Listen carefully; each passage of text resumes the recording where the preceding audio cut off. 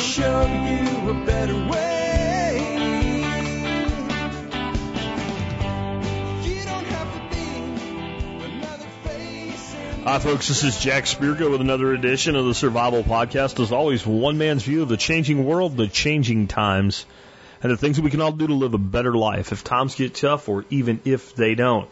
Today is Wednesday, September the 23rd, 2020. This is episode 2737 of the Survival Podcast, and it is interview day. I have one of my favorite people of all time to bring online with you today, a recurring guest and member of the Expert Council.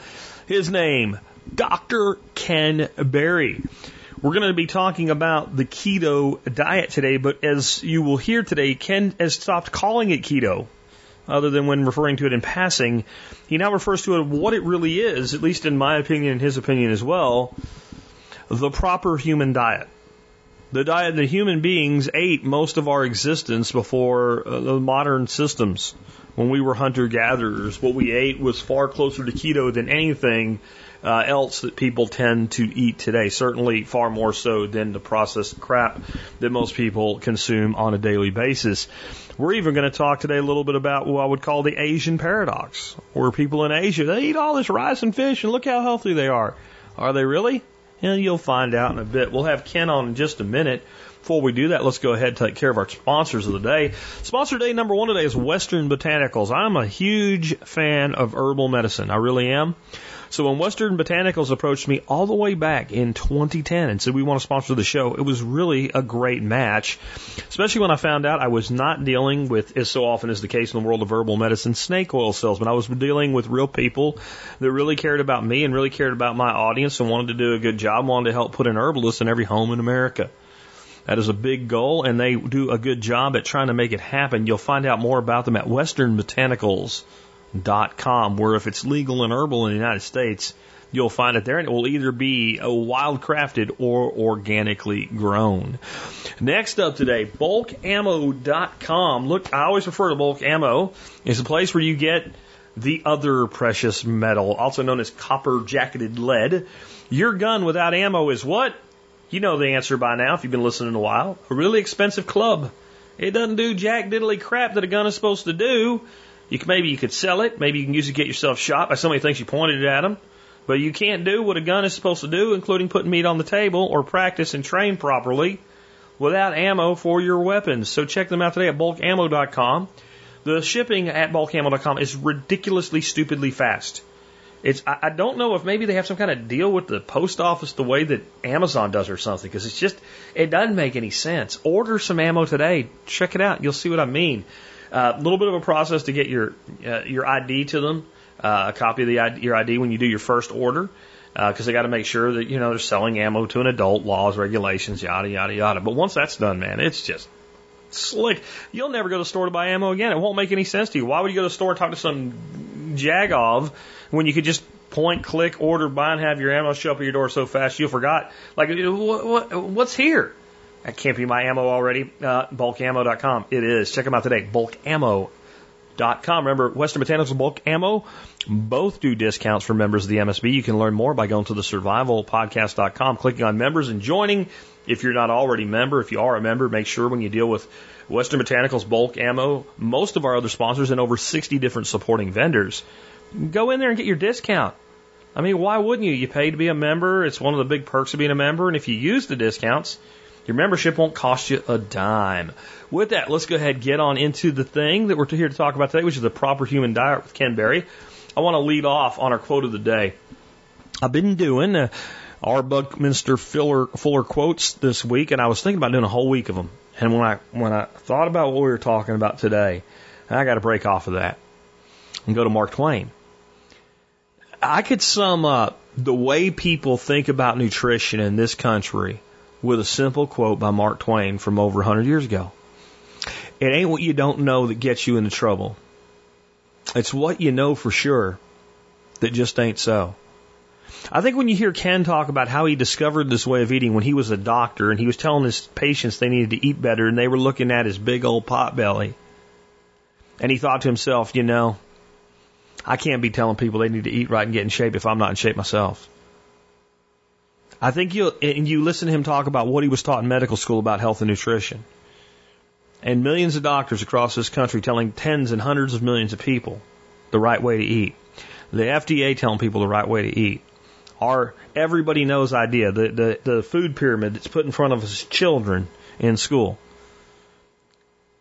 And with all of this, obesity will kill over 300,000 people this year. Just straight up obesity, direct complications due to obesity. That's not counting all the heart attacks. That's not counting all the kidney failure. 300,000 people will die this year from complications due to obesity. A bunch more will die from type 2 diabetes. Most of it will be due to the way that they're eating. A lot of people will have organ failure. It will be due to the way that they're eating. And a whole bunch of other people will continue to live suboptimal lives. That has a lot to do with the way they're eating. And some of them, yes, they're eating 5 or 6 Big Macs a day. They're food addicts. We're going to talk about food addiction a lot today. But a lot of them are eating a diet that a nutritionist would look at and say, it could be a little better, but that's really good. That's really good. Well, then why are they so sick? We don't know. We do know. Actually, the problem is you think you know, and it just ain't so. That sums up the way we think about nutrition in America perfectly. And there's an interesting thing that happens when a person gives real keto a try, that actually does it right the way we're going to talk about it today. After a few months, there's nothing you can say that will ever change their mind. Not because of something they read, not because of something they saw, but something that they've experienced. When you go from not being healthy to being healthy, it ain't just about weight loss. There's a lot of people y'all out there think, I don't like keto, I'm not fat. You might be sick, though. Give it a try, and you might figure out that it ain't what you don't know that gets you into trouble. It's what you know for sure that just ain't so. With that, I'm pleased to welcome back to the Survival Podcast, longtime friend, a longtime listener, great guy, recurring guest, expert council member, just all-around good dude, Ken Berry. With that, hey, Ken, man, welcome back to the Survival Podcast. Thanks so much, Jack. It's good to be back with you. Now, I would say probably 99 out of 100 people listening to this podcast today know exactly who you are. You're on our expert council. You've been on the show at least 3 times before. Huge YouTube's blown up like crazy in the past years, but there's probably a few people that don't know who or what a Ken Berry is. So can we start out with, who is Ken Berry and how did you end up in the world you are in today? Sure. I am a family physician. I've been practicing medicine for 20 years. And about 2.5 years ago, I came home griping about something that the American Diabetes Association had said. And my wife, Nisha, said, why don't you make a YouTube video? And we had a huge argument because I thought that was stupid. And true story. Okay. And then a couple of weeks later, we had a more loving conversation about it, and I started a YouTube channel. And turns out I have to say the words that every husband dreads saying. She was right. Yeah. And so it's kind of blown up from there. And I've got a book called Lies My Doctor Told Me that is still doing much better in bookstores than I ever hoped or dreamed it would do. And I basically dedicated my life to reversing the chronic diseases of modern society, virtually all of which are diet related. You know, it doesn't that make sense because most of the problems that we deal with today didn't exist. Right. Not very long ago. Like, there was some cancer and stuff like that, even when they weren't sure what to call it, when you look at historic, because actually people 100 years ago or 200 years ago were not incapable of writing things down. We actually have a record of some of the stuff that went on, and we can go, that looks like cancer or that looks like diabetes, but these things are very uncommon, so much so I watched a thing on Netflix, and my listeners will kill me for not being able to tell them what it's called. I don't remember, but it was when we got into keto, we consumed as much information as we could find, including yours. And this was a documentary, and one of the things they did is they went to Australia, and they interviewed Aboriginal people, and they all had modern diseases. They had type 2 diabetes. They were obese. They had, heart disease. They had all these chronic ongoing modern diseases, but they asked the older ones, when you were little kids, what did people die of? And they said they either died of old age or accidents or a disease that was more like, you know, a smallpox or something like that. They didn't die of these things. They didn't happen. And, That's right. And they put them on a very traditional diet, which actually is fairly keto, because when you're living off the land, unlike a lot of vegans seem to think, you're gonna end up eating, if it ain't animals, it's probably insects. And most of the vegetation you're going to eat is actually low calorie, high nutrient, and that you're hitting keto. That's it. And in 3 weeks, these people dramatically improved. It was amazing to me. How did you come on to keto as the key to reversing all these illnesses through nutrition? Well, it's actually a very interesting story. I was practicing family medicine daily and working as an ER physician about 3 nights a week, and was getting progressively fatter and sicker. And when I became pre-diabetic, I said, you know, I'm a good old redneck like you and hopefully some of the listeners. And in the world I grew up in, things had to make sense. 1 + 1 was always 2, regardless of how you felt about it. And you didn't take car repair advice from a mechanic whose car wouldn't start. That would be considered stupid. Yeah. Right? And you didn't go to a hairdresser for a haircut if her hair was ratchet.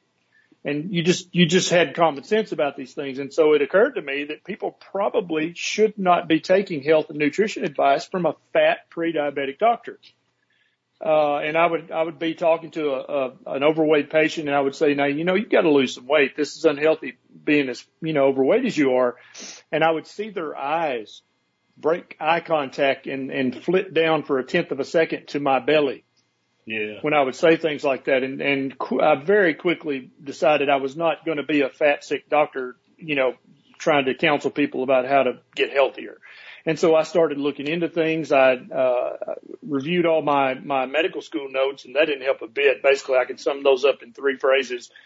Avoid all saturated fat, eat lots of whole grains, and jog. That was the advice I learned in medical school. And I tried that for a couple of months and gained another 5 pounds, and quickly realized that I didn't know what the hell I was talking about when it came to the care and feeding of just a normal human being out in the wild. And so I read a ton of books, watched hours of YouTube videos, and I found kind of a low carb paleo ancestral diet. I read Dr. Atkins' great book. I got it for 50 cents at a rummage sale. And the idea of lowering the carbohydrates, which I'd never heard before, it was very intriguing. I thought, well, I'm going to try that. And so I did, and immediately started to lose the fat. And I started I reversed my prediabetes within just a few months of lowering my carbohydrate intake. And while doing this paleo, low carb, primal kind of hybrid diet, I started seeing articles about the ketogenic diet. And the more I researched it and looked into it, there's actually copious amounts of research in the literature that was either buried or hidden or just not published, or has been there all along, but we just didn't even know to look for it. Right. And so now that's what I base most all of my YouTube videos is I'll find 4 or 5 studies. Like right now I'm working on an updated video about COPD, which I would suspect a few of the listeners suffer from. There's actually multiple research studies that show that a high fat, low carbohydrate diet helps you blow off the carbon dioxide easier, helps increase your walking distance, helps when you do your pulmonary function test, it helps your lung function. This is in the literature, but nobody knows to look for it because everybody thinks keto is just a weight loss diet. And so as I was losing this weight, I started putting my most morbidly obese patients on a ketogenic diet. Initially, as just a, 1 to 3 month weight loss hack. I didn't believe that it was healthy to do it long term. And these people would come back and they'd say, hey, doc, I love your diet. I've lost 20, 30, 40 pounds, but also my breathing is better, or also my knee arthritis is completely gone, or my heartburn is completely gone. And initially I thought these were just anecdotal coincidences, right? Like, it's weird. I don't know. But I kept hearing it over and over and over. These other chronic diseases just went away. And I would say to people with COPD, I'm going to refill your inhalers while you're here. And they're like, oh, no, I don't use them anymore. I'm like, what? And so initially I attributed that to the weight loss from keto, but now I know that there's black and white research that a high fat, low carb diet improves lung function universally in all humans, but also in people with pre-existing COPD. And so eventually I came to understand that the ketogenic diet, a low carb keto, or even a carnivore diet, these are proper human diets. These are not fad diets. These are not temporary hacks to lose fat, although they work amazingly well for that. What we're doing, Jack, all of us together, is we're basically rediscovering the proper human diet. We're rediscovering that what the Aborigines ate and what the Inuit ate and the northern tribes in Siberia. These guys ate keto every day, if not carnivore. And they, like you alluded to, they were healthy. Their teeth were perfect. They, rarely had a cavity, never had a dental abscess. They were slender. They were muscular. They were strong. They were very, very smart and cunning. That's because they were eating the proper human diet. Gotcha, man. And I could agree completely. And I think that anybody that thinks that indigenous cultures live primarily on calories obtained through plants has never tried to do it. Like, if you actually go out in the woods, and I don't care if you're anywhere from the swamplands to the mountains of northern Pennsylvania where I grew up, if you're going to survive for any long period of time, you're going to kill some. Yep. You just are. The exception, I guess, would be in some of the tropical environments as far as there's a lot of caloric yield available in fruits, but those are nowhere near as easily available without modern agriculture, I think, as people believe that they are. You might come across a fig tree, but, I think something like that self-limiting, anybody that's I grow figs. I don't eat a lot of them anymore, but I grow them, and they are addictive. But if you sit down and eat 20 of them tomorrow morning, you'll wish you did, and then you won't do it again. Exactly right. And all those things are available for maybe 2 weeks out of the 52 weeks of the year. So you're not going to eat enough figs and berries in 2 weeks to sustain you for around the year. Gotcha. So let's talk about this from a standpoint of what we really want to talk about today, preparedness. And I want to skin that from two sides. I want to talk about the fact that there's a lot of people out there that consider themselves prepared, but if they went 15 minutes without their diabetic medication, they're going to go a coma and die. Right. So I want to talk about the value of health as part of your preparedness in the first place, because there's a lot to unpack there. Before we get to that, though, this is the most common question I get. But without rice and beans, how am I going to store food? Oh, exactly. And I definitely wanted to cover that. So when you're talking about human nutrition, there's really two ways to look at this. First of all, the worst possible outcome is starvation. So we definitely don't want to starve. So I'm not opposed to people having rice and beans in their storage. I mean, it makes sense. If you store them properly, they effectively last forever. Right? Yeah. And so, definitely have some rice and beans because they are much preferable to starvation. Yeah, they're better than sawdust. Yeah, that's right. Yeah, they're better than sawdust. But what we do as part of our personal preparation, and I hate to say prepping because that immediately, brings up connotations of conspiracies and stuff. But as far as us being prepared for whatever happens, we've got cans of Spam. We've got cans of salmon. I love sardines. Nisha hates them, but I guarantee you they're better than starving, right? I've listened to you in years past about biltong. There are many ways. And then so you would store cans of canned meat. And then, of course, as you've talked about before, you would rotate that storage. And so you would use it up. But the average can of sardines will last at room temperature and be completely nutritious and safe for years. I don't know if anybody's ever just seen how long a can of sardines would stay viable. But, I mean, the date on the ones I just most recently ordered was 2024, and I would not throw them away because they run over by a day. I mean, absolutely not. And you're talking about a great storage thing for keto. I mean, I eat them all the time anyway. I get the really good ones. They're called Matiz. Matiz is the company that makes them. They're from northern Portugal. Sea is where they get them. But they're packed in basically salt and olive oil. So you got a great fat yield there. Plus, they have their own high quality fat. Absolutely. And if you get them with the bone in and the skin on, they are literally a complete food for human beings. There's almost no vitamin or mineral deficiency you're going to get if you eat a couple of cans of the good quality sardines every way. And a lot of people think that canned salmon's probably the cheap stuff that's foreign, but actually most canned salmon is wild caught. Mm-hmm. Spam, potted meat, deviled ham, all these things last forever in the can, and they are preeminent sources of fat and protein, which is what you really need the most of in a survival situation. You might think you need some carbs, but what you really, really need is fat and protein. Talk about a survival situation, just living in northern Alaska like the Inuit do would be about as bleak as it could get. And they live on blubber. And until we fixed their problem, they didn't have any. That's, the other side of it. Plus, I'll add to that. My thing is always, I'm not really prepping for the end of the world as we know it. I want to make sure that if shit goes sideways, I can get by for a couple months because if we don't put it back together at that point, then I'm heading up in the mountains or back in the swamps anyway. There's a point where you would have a breakdown of such level that any idea that you're just going to sit in your house and be okay is gone. And that's not what I teach. I teach preparing for what is likely.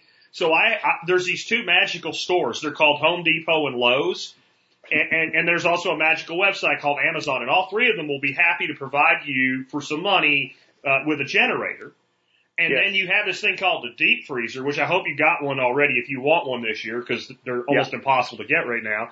And then you turn that on and plug into it and some bitch if the food doesn't stay frozen. And 60 gallons of gas, which is kind of my recommended storage, and you only need to run that thing for a couple hours a day to keep a chest freezer frozen solid. And you can go months without losing the meat that you have stored in your freezer. So that's my primary reserve is ribeye steaks and stuff like that, and they're frozen. And I have never had a problem keeping them frozen. And we had a power outage that went like a week, and it wasn't even hard. I was more worried about keeping the pumps running in my ponds than I was about the chest freezer. Right. And I think that's by far the most common scenario is that we lose all utilities for a week or 2 or 3, maybe 4. That's by far and away, I think, the most likely shit hit the fan event. And in that case, the canned meats are going to get you through and you're going to be fine. Jack, I don't normally talk about brand name products, but there is one product that I think your people would love. It's called Keto Brick. And a good friend of mine actually makes it in Arkansas. And it's a little brick. They've got, 5 or 6 different flavors. Each brick has 1,000 calories, and the calories are predominantly from fat and protein. And that's why it's got the name Keto Brick. But for preppers, for backpackers, for hunters, if you want to throw a couple of these, they don't take up much room, maybe the room of a cell phone.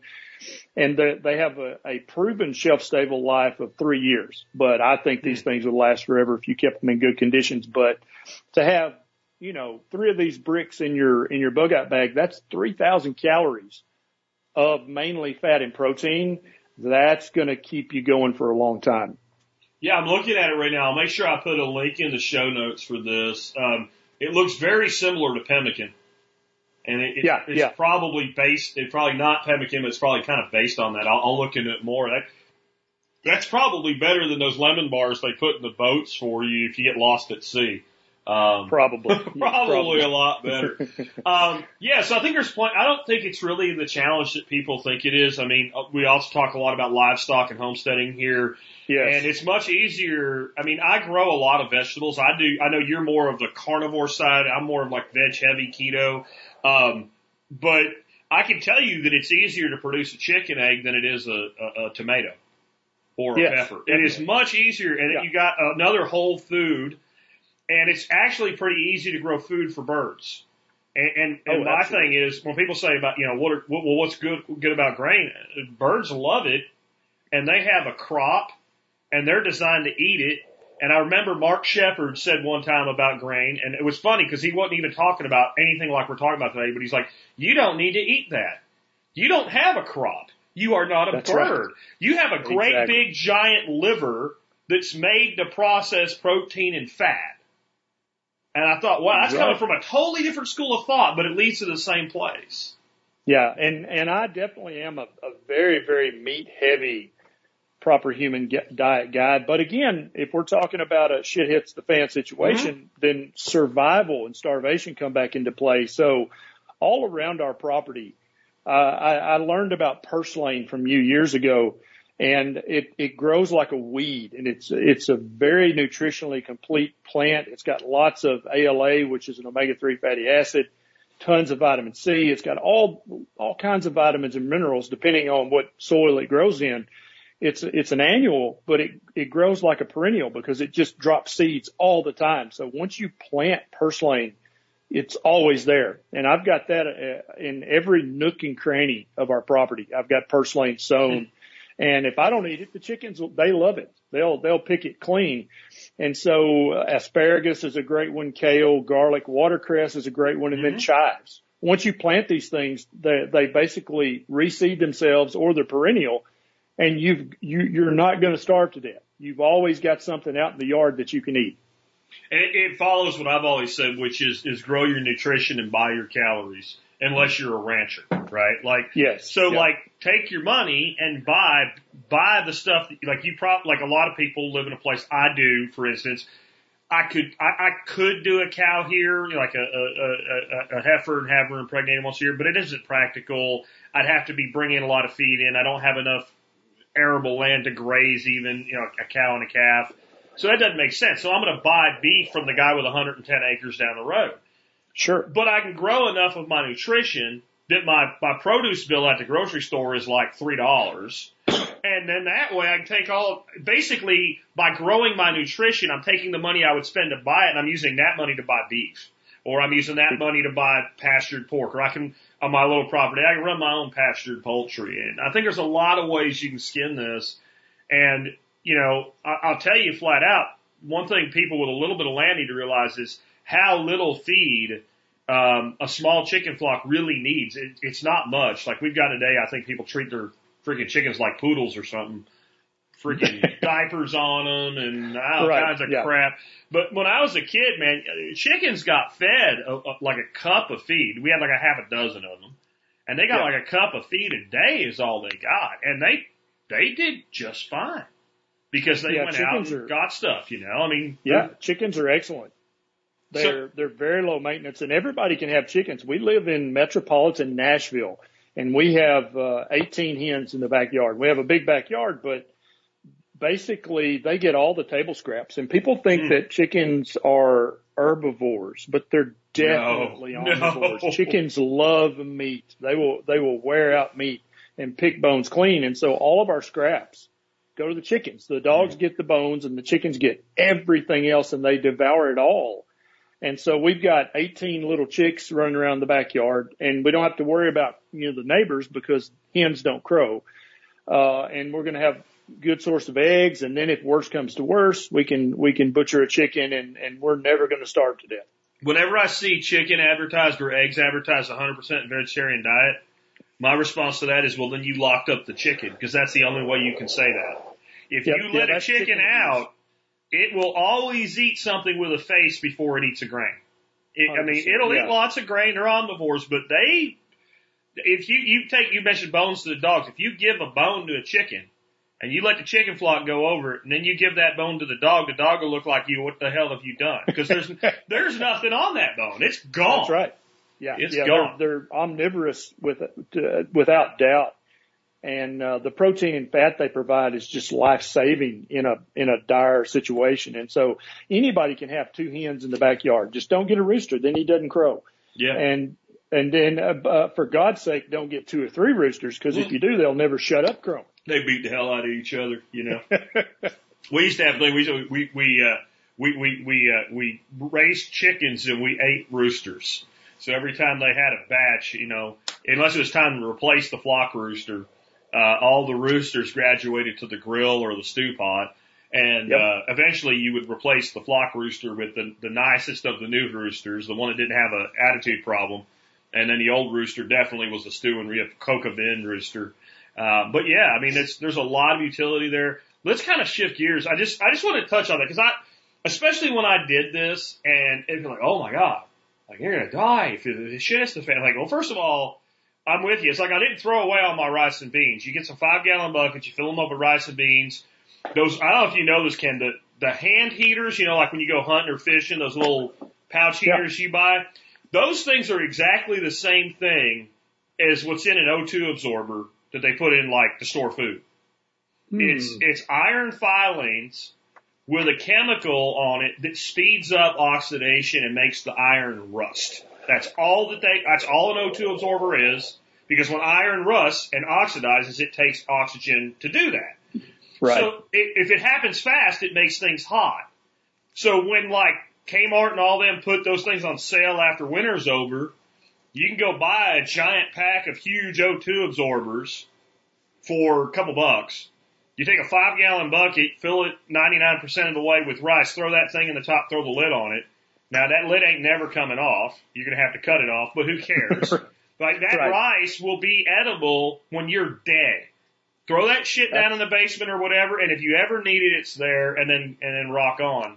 And do all these other things we're talking about for the real world.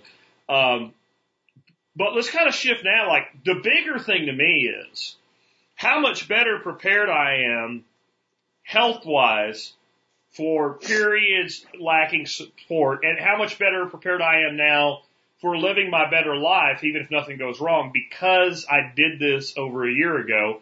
And in that year, I've lost about 65 pounds. And I think the bigger thing to me is, because you can lose weight. If I lock you in a closet long enough, you'll lose weight. Yes.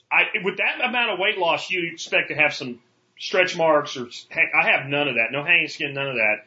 So it was a very healthy way to lose weight, even though it seemed very rapid. But my big thing is people look at pictures of me and go, good God, you look 10 years younger.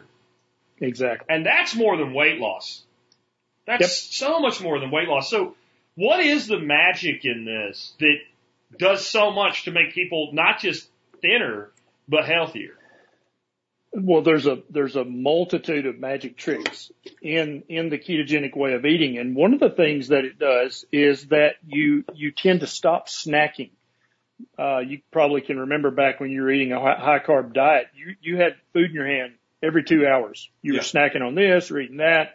And when you're eating a diet that's rich in protein and fat, both of those macronutrients are very satiating. They tell you that you're full, but then you stay full for many, many hours after that. And so you're not eating. And anytime we're not eating, that's called fasting. And a lot of people start keto for weight loss and they don't realize that they're going to get all these other health benefits. And so most people, after they've been on keto a while, they're eating 2 meals a day instead of 3 meals a day with snacks in between. And when you do that, you're fasting for 14, 16, or 18 hours a day. That initiates this thing that the human body does called autophagy. And it's very complicated. We're still learning new stuff about it all the time. But basically, when you're fasting, your body will start to look for old cells, damaged cells, less than optimal cells everywhere in your body. And your body will actually start to recycle those damaged elderly cells. And that cell gets replaced by a brand new, vibrant, healthy cell that has better function than the old damaged cell had. And so you can just imagine over the course of however many months you've been doing this, Jack, you have replaced millions of less than optimal, damaged, kind of senescent cells with brand new, vibrant, healthy cells that are running on all cylinders. That's why you feel so much better. And that's why you're so much better prepared now for whatever comes, good or bad, than you were a year or two ago, is because your body is physiologically younger. And if you did the telomere test where you look at your telomeres at the end of your chromosomes, your telomeres are now longer, which makes you more resilient in hundreds of ways. It's going to extend your life because the longer your telomeres are, the longer you live. So the benefits just keep going on and on and on. And that's not even, we haven't even touched on reversing all of these chronic diseases that some of the listeners are taking 3 to 7 different medications every day for. On the telomeres, that's something that's bigger. I think that's something that if you haven't looked into this and you're not a doctor, or you're not a doctor, I should say, that you can gloss over how big a deal that is. Because there is a school of thought that until very recent times was under the impression that as that shortened, not only did your life shorten, but it never went the other way. There was a belief that didn't happen, that was like a one-way process.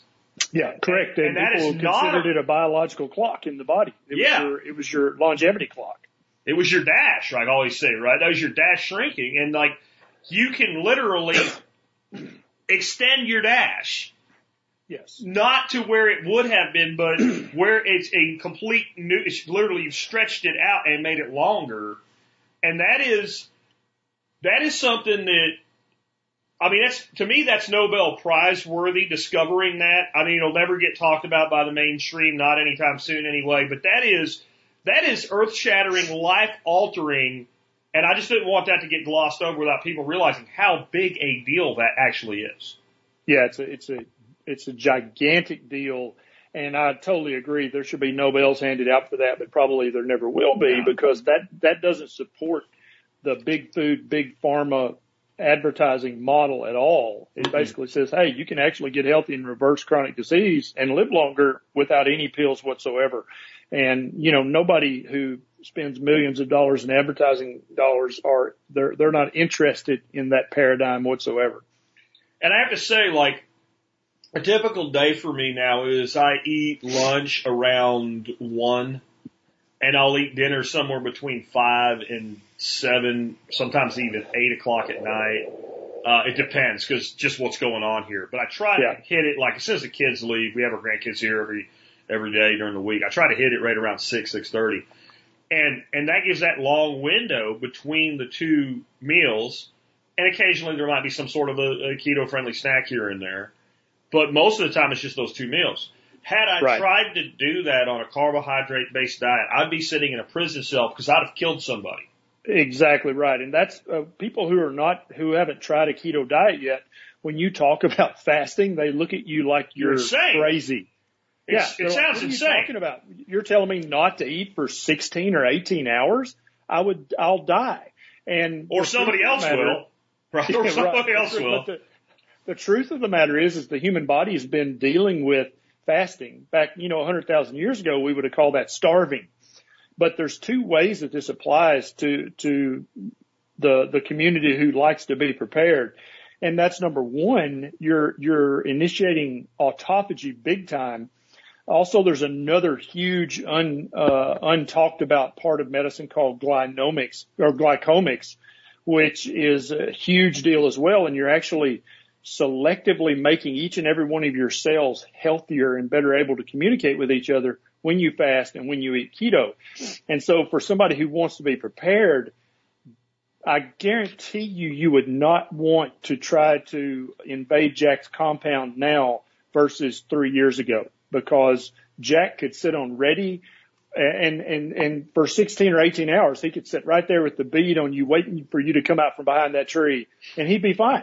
He would not get hangry. He would not get weak. He would not get lazy. He would get jittery like I used to. If I went too long without eating, I would start to shake. Right, exactly. And if I go long enough, when I ate, it was scary looking. If I get close to him, he'll eat me. You know. And the second way that it helps people who are trying to be prepared is that once you've done, like Jack's daily doing a 16, 18 hour fast, and it's no sweat. He didn't even think about eating. It's not even on his radar. So when you've accomplished that, it's almost like a superpower. Then if you're suddenly faced with a scenario where, I'm not going to be able to eat for 3 days, you're like, okay, let's go, let's roll. And whereas somebody who's eating the high carbohydrate diet, that literally sounds like an impossibility to them. But somebody who's fat adapted and doing this every day, they're like, yeah, I can fast for 3 days. No big deal. Let's go. Yeah, definitely. I think we need to say a couple things there.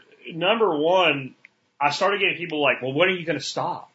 When are you going to stop? And they had this illusion since it caused me to lose so much weight, that I was going to go down to like 0% body fat and start to look like I was in a concentration camp if I didn't stop doing it. Like, first they didn't believe you'd lose weight. Then when you start losing weight, and dramatically so, then it's like, oh, well, you have to stop at some point or you're going to get too skinny. And when you eat keto, you carry a healthy amount of fat on your body. The human body is not supposed to be 0% body fat. That's not where we belong. If you shoot a deer on the farm, you get a deer that looks a lot like a small cow. It's got huge fat caps on it and all. It's more tallow than fat, but you get what I'm saying. You shoot a deer up in the mountains on a good year with a good acorn mast and all, that animal is healthy as it could ever be, and it's still carrying some fat. Like, it is natural that mammals carry fat. And if you were to kill a well-fed mountain lion or a well-fed African lion, you're going to find that those animals are lean, but they're not without fat. So you still have a fat reserve when you're on keto. Right. And that's why more and more I'm starting to refer to this way of eating as the proper human diet, because then it makes all those objections sound kind of silly. You know, they would be saying, well, you can't eat the proper human diet forever. You'd be like, well, why the hell not? It's the proper human diet. And so keto is not a weight loss diet. It is a weight optimization diet. I guarantee you I could take someone from a country in Africa who's starving and malnourished and has kwashiorkor, and I could start feeding them a keto diet and they would gain weight. Mm-hmm. So what the keto diet does, this low carb way of eating, is it moves you towards your ideal body weight regardless of where you started from. Now, the majority of us in the United States are fat, and so it's going to tend to make us burn fat and lose weight. But if you're severely underweight, malnourished, it's going to make you gain weight, because what the diet does, just like when you feed any animal, Jack, it moves towards its ideal body weight. Humans are the same kind of mammal. When you feed us a proper human diet, we're going to tend to move towards our ideal body weight that's ideal for function, both physical and mental. How do you answer the people that point out kind of the Asian paradox? And I mean, today, if you look at the major cities in Asia, they have the same shit problems we do. They have the same garbage. But if you go out into like the countryside of these Asian countries, largely agricultural, these people eat a little bit of meat. They eat a lot of fish. They eat a lot of vegetables. They eat a lot of rice. They generally don't have problems with obesity. That's right. I don't really understand why it works for them, but I can't deny that it does, and I can't claim that what they're eating is keto. Yeah. The way it works for them is the following. So all human beings, based on our genetics, we have a personal fat threshold. And so some genetic strains of humans, if you feed them the least little bit too much carbs, they'll immediately start to store peripheral fat. Okay. And that's typically people of Northern European descent, Scotch, Irish, English, all of the northern people with the last tribes. name Spirko. That's exactly right. Yeah, and I'm in the same boat. Yeah. I'm Scotch Irish with a big dose of Neanderthal thrown in. Red hair, and you're done. Yeah. If you feed me too many carbs, I'll immediately start to get fat. People of Asian and Indian descent have a different fat threshold. If they eat the standard Western diet, they will start to get fat. But eating their ancestral diet that's very high carb, lots of grains, lots of vegetables, they don't get fat. But here's the thing, Jack. They still get prediabetes and diabetes and fatty liver. And indeed, if you start to actually look on the internet, you'll find tons of stories that prediabetes, type 2 diabetes, fatty liver, metabolic syndrome is rampant in the Asian countries and in India, but they're not fat. What they'll develop just a little belly pooch, but they don't get fat anywhere else. And so that belly pooch that they have is intra-abdominal fat. It's visceral fat. That's where they get fat. And so they don't get humongous like people, you know, from Caucasian and European descent do, unless you really just jack them up with the processed American crap. Gotcha. But they're still getting metabolically sick. And that's the Asian paradox explained. It's not really a paradox when you look at this from a metabolic disease standpoint. So Asians and Indians, they don't get morbidly obese, but they still get metabolic syndrome, prediabetes, diabetes, and fatty liver from eating a high carbohydrate diet. Their rates are just as high as ours. That makes sense. I remember I said I was on that information consumption mode when I was, because if I'm going to do something, I'm going to learn as much as I can about it so I can also teach about it, you know. Sure. And I watched a documentary, another one I can't remember the name of, but it was on YouTube, and the guy that was behind it said that what started him on it was he had a waist size 1 inch bigger than when he graduated high school, and he was a high school athlete. He was in his mid to late 40s, and he had diabetes. So he wasn't fat, but yet he was eating like a nutritionist dream, grains and honey and all that shit. And so I don't think that necessarily fat equals unhealthy. I've got a friend right now that is trying to get his wife on keto, and she, for her health long term, she needs to. She is very, very overweight. Wonderful person, but it is what it is. He's very, very slight of build. He has an autoimmune disease he's been through some real hell with, and he sees it as something for her, not for him. And I'm like, dude, you'll gain weight. Yep. You'll gain exactly weight. Right. And he wouldn't mind eating that way. You know, he's under this belief that he needs carbs, and I keep telling, dude, you will put on muscle, you will put on weight, and it won't fix your problem. It's not something you can totally fix, but it will probably improve as best you can hope the condition that you're under right now. I think there's so much good it does for so many people. I love your term proper human diet, because when people tell me, you know, want to work or whatever, I'm always like, then how are we here? Because if you look at the Paleolithic record, it's what we ate. One more thing on the Asian thing before we let that go. My thing that I discovered when I researched that is there's the diet that people eat because they have to and the diet that people eat because they want to. And if you're in a place where both choices are healthier than Cheetos and Fritos from Piggly Wiggly, both of those might be better choices than the standard American diet, but one might be better than the other. If you go to these Asian countries and you look at people that have money, their diet is mostly vegetables and pork and fish. That's what they don't. In fact, if you go to I have this very good friend from Thailand, and he makes this wonderful thing with a beef tenderloin and all this stuff, and he always puts a little bit of noodles out at the end of it, and he does that at a tradition. And he said, if you go to somebody's house and they cook this for you, when they put those noodles out, it would be insulting to eat one of them. You don't actually eat them because it's this black pepper chicken, and it's this onions and hot pepper sauce that goes on the tenderloin, and it's like, he's from Thailand, but it's more like a Mongolian feast. And that's the way people of means eat them. There's some vegetables with it and all, but there is no rice. And again, it was a weird thing and I'm like, am I supposed to eat it? And he goes, no, my dad taught me this and I do that, and that's what it means in our country. I'm like, okay. Okay. Yeah, it's almost like a head nod to their past of poverty. Yeah. And here's some noodles. Yeah. And I think they said that traditionally it would be donated to somebody that needed it. You know, it wouldn't be thrown away or maybe fed to chickens. Another very interesting point about this, some of your listeners may have heard of the book called The Blue Zones. And Okinawa was one of the blue zones where people live a really long time. Mm-hmm. And Dan Buettner basically was dishonest in this book. And researchers have went back and looked at these blue zones again, and they found that he greatly underestimated the amount of meat and fat that these people use. And so in Okinawa, the researcher said basically everything's cooked in pig fat, lard, everything, literally without exception. And these people eat a ton of pork on a daily basis. Pig is a huge percentage of their diet. And so, they've got noodles and rice and stuff, and they sample from that. But the majority of their diet is meat and veg. And I think anybody listening, if you're like, I don't even know what the hell keto means, just start eating, have 2/3 of your plate covered with meat and 1/3 of your plate covered with veg. Boom, that's keto. You're welcome. Yeah. And remember, if you take stuff that's low calorie and low carb and you saute it in pork fat, it's pretty damn keto too. And I think, that's where a lot of that stuff, like those people in that area, they grow to the hell out of these sweet potatoes that I grow. They're a purple skin, white flesh sweet potato. And if you eat a bunch of them, you're eating a bunch of carbs. But they grow them as much for the green as they do for the tubers.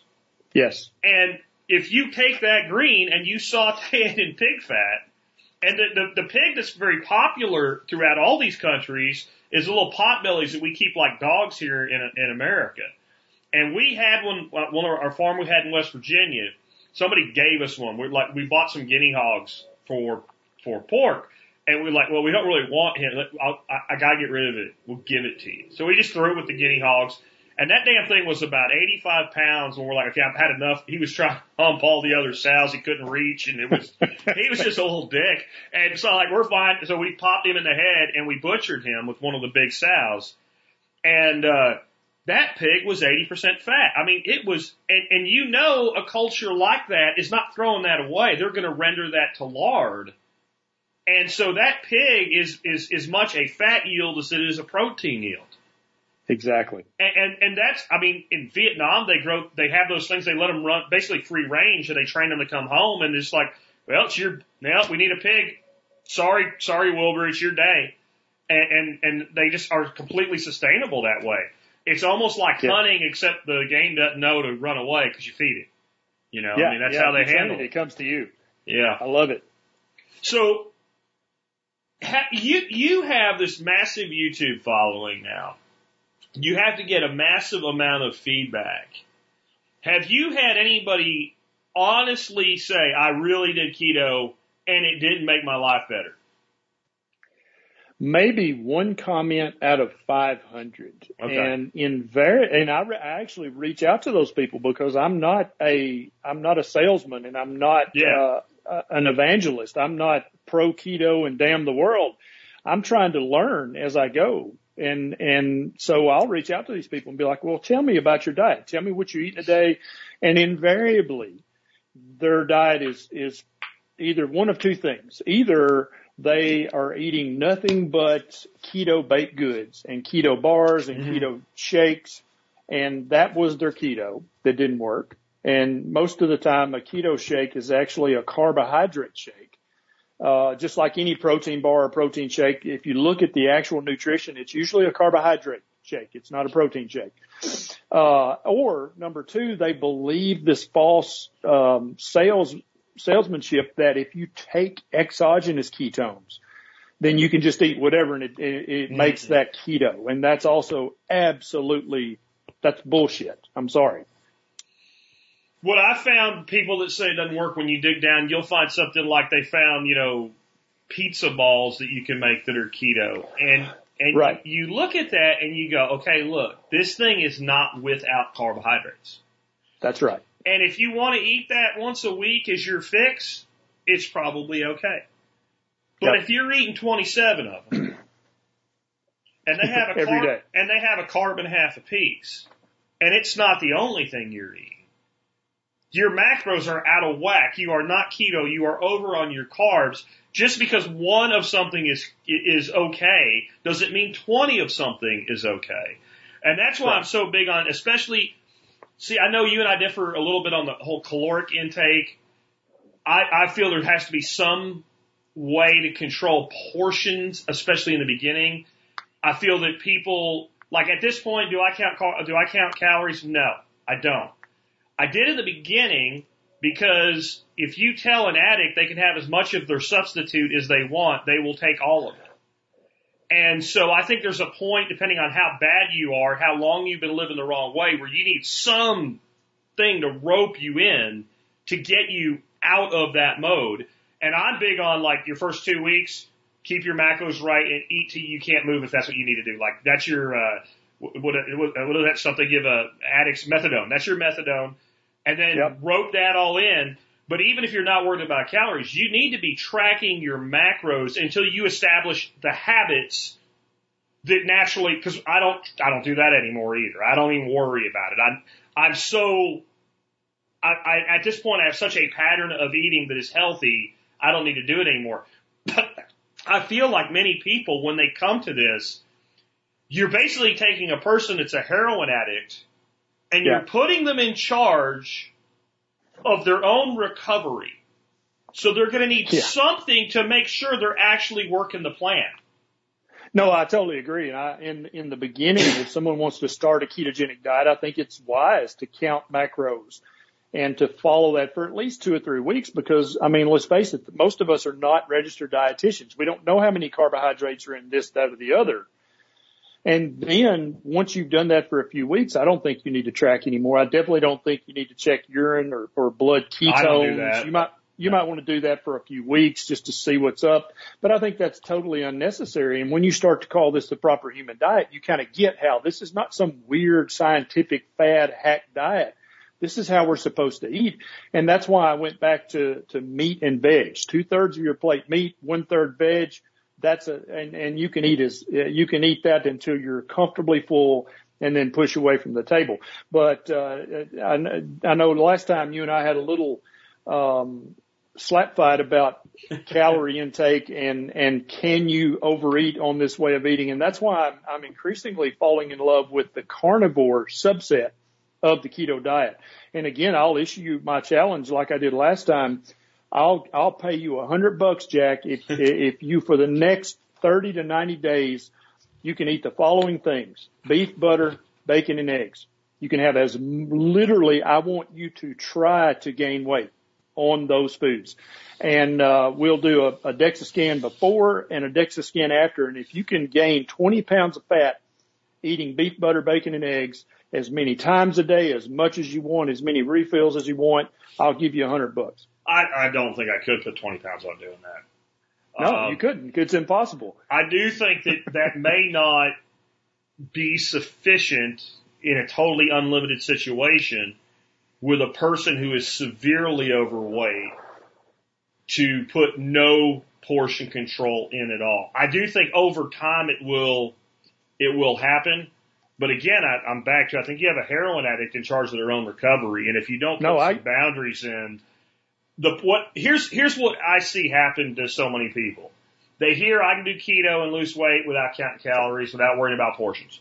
And they do for a while. And then they plateau. And then they become convinced that they don't need to look at portions at all. So they don't. And I guess if you limit it to 5 things you're allowed to eat, that's one thing. But that's not what. So I always try to design based on reality versus on somebody doing exactly what you tell them to do, because people don't do what you tell them to do. True. So to me, if you give somebody an app and say, hey, keep track of your macros, you probably don't have to worry about calories very much, because what inevitably will happen, if you get your macros right, you will get what makes this thing that we disagree on something we actually agree on when done right. You won't eat that much.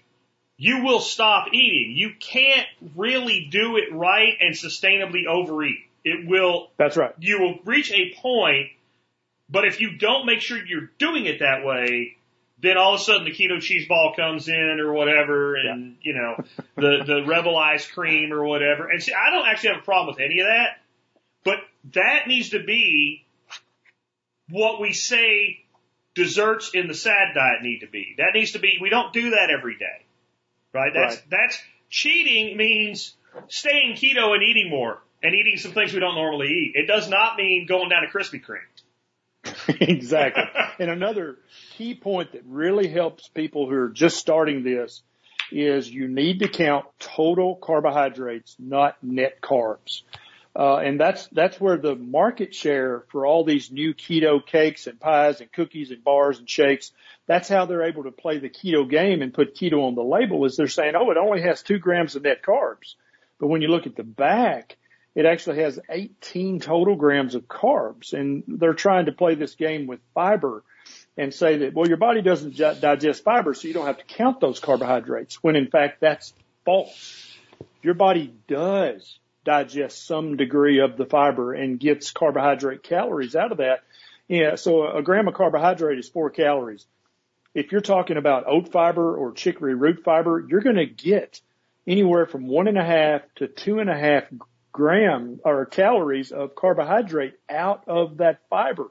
And so if you're saying, oh, I'm eating only 20 net carbs a day, and you're eating all the keto cakes, pies, cookies, bars, and shakes, you could be getting 150 total grams of carbs a day.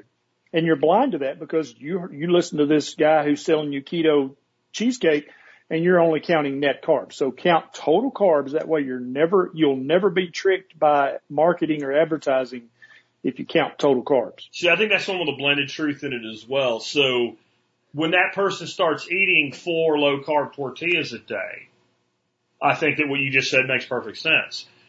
when people are doing this and they're eating whole foods, etc., so it's kind of our argument now reversed, right? When people are actually eating the things that they should be eating, things that grew in the ground, etc., and are whole foods like broccoli and cauliflower and stuff like that, what will happen is, some of that fiber will get digested. But if the person's on a 20 net carb limit, if they went to and said, I'm going to do counting all carbs, that carb limit would actually be higher, right? You feel me? And then inevitably, if you stay under the 20 net, the total ends up under the total allowance. If you look at any kind of tracking data. So it's one of those things. And then the marketing comes in and plays the game. And do I think you're better off with, if you're going to have a tortilla, a low carb tortilla, than a regular tortilla? Yes. Do I think you can eat that every day? No. And I think it's important for people to understand how that gets digested. It does not get digested in your stomach or your small intestine. It gets fermented in your large intestine and then a calorie uptake from there. So it's going to have a less marked effect on blood sugar. And that's what this all ends up coming down to. But it's still there. It's also going to happen like 18 hours after you eat it. And if you're trying to time your meals right, that might be like exactly when you're eating your next meal.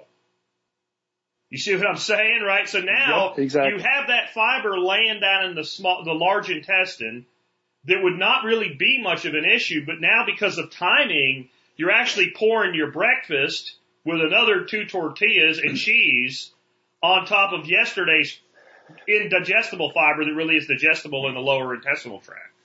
Yep, I totally agree. My grandfather taught me a very good linguistic trick when I was a kid. He said, boy, just because something is better than something else doesn't make it good. That's true. And I was like, ooh, that's good. And so I actually I use his language. And so, I would rather you eat a low carb tortilla or keto bread. They are less bad than the regular tortilla and the regular bread. But being less bad does not make them good.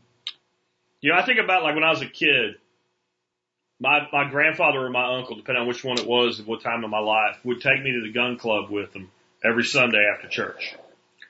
And gun club is basically in Pennsylvania. It's a bar where people shoot guns outside once in a while. And on Sundays, one guy shot at a pigeon and either hit it or didn't. A bunch of money got exchanged over the bet. Otherwise, it was just a bar to hang out in, and there was a pen with some pheasants in it I thought was cool to look at. And every Sunday I'd go up there and he'd buy me a soda. And that soda was called the Green Spot. It's something I think is pretty regional. I don't even know if it's around anymore. But it's kind of like a Mountain Dew, except it didn't totally suck. And it was like an 8-ounce bottle, the little old returnable bottles like they used to have. Right. That was how much soda I got in my life weekly, right? Was that 8 ounces a week. 8 ounces a week.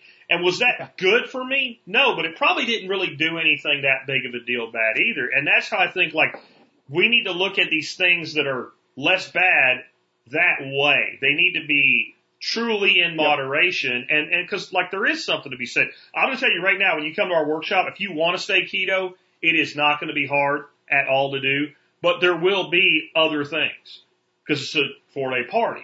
And there is a place in life to enjoy yourself. It's not like I'll never eat a piece of cake again. I just probably won't do it very often. It's probably maybe once every 6 months. Yeah, that's a perfect strategy. You know.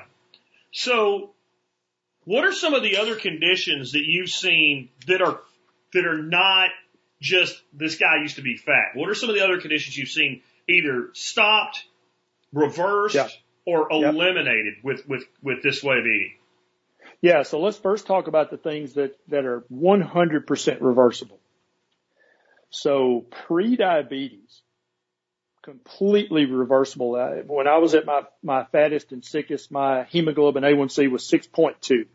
Now it's 5.1. I completely reversed my pre-diabetes. If I had not changed my way of eating at that time, I would have become a type 2 diabetic. It was inevitable. The second thing is type 2 diabetes. If you have type 2 diabetes, you can completely reverse it with a keto or a carnivore diet. Completely. You'll need no insulin, definitely, and you'll also need no pills if you eat low carb enough for long enough. Fatty liver, completely reversible within weeks with a ketogenic or a carnivore diet. And I actually have YouTube videos about all of those things. Multiple cases, different types of arthritis. Osteoarthritis being the biggest one. We're taught that you just wore your joints out, standing on concrete. None of that could be further from the truth. This is an inflammatory condition, and thousands upon thousands of people have reached out to me and said, "Hey, I was going to have my knee replaced. My knee arthritis was so bad, but after a few months of keto, my knee doesn't even hurt anymore." And my doctor x-rayed the knee and said it was bone on bone, but it doesn't hurt. Can you explain that to me? And I get that email all the time. And so chronic joint conditions get markedly better, if not completely go away, when you're eating the proper human diet. Gut.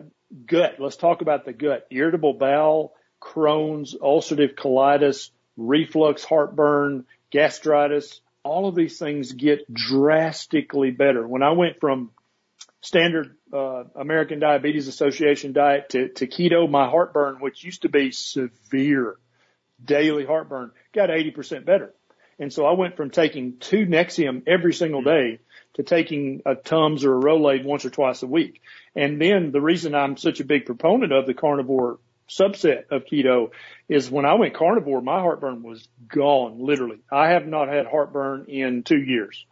And if anybody suffers from chronic severe heartburn, that's a little bit miraculous.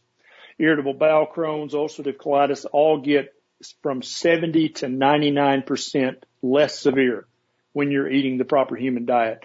And there's research to back all these things up, but there's also hundreds of thousands of people who have done this themselves.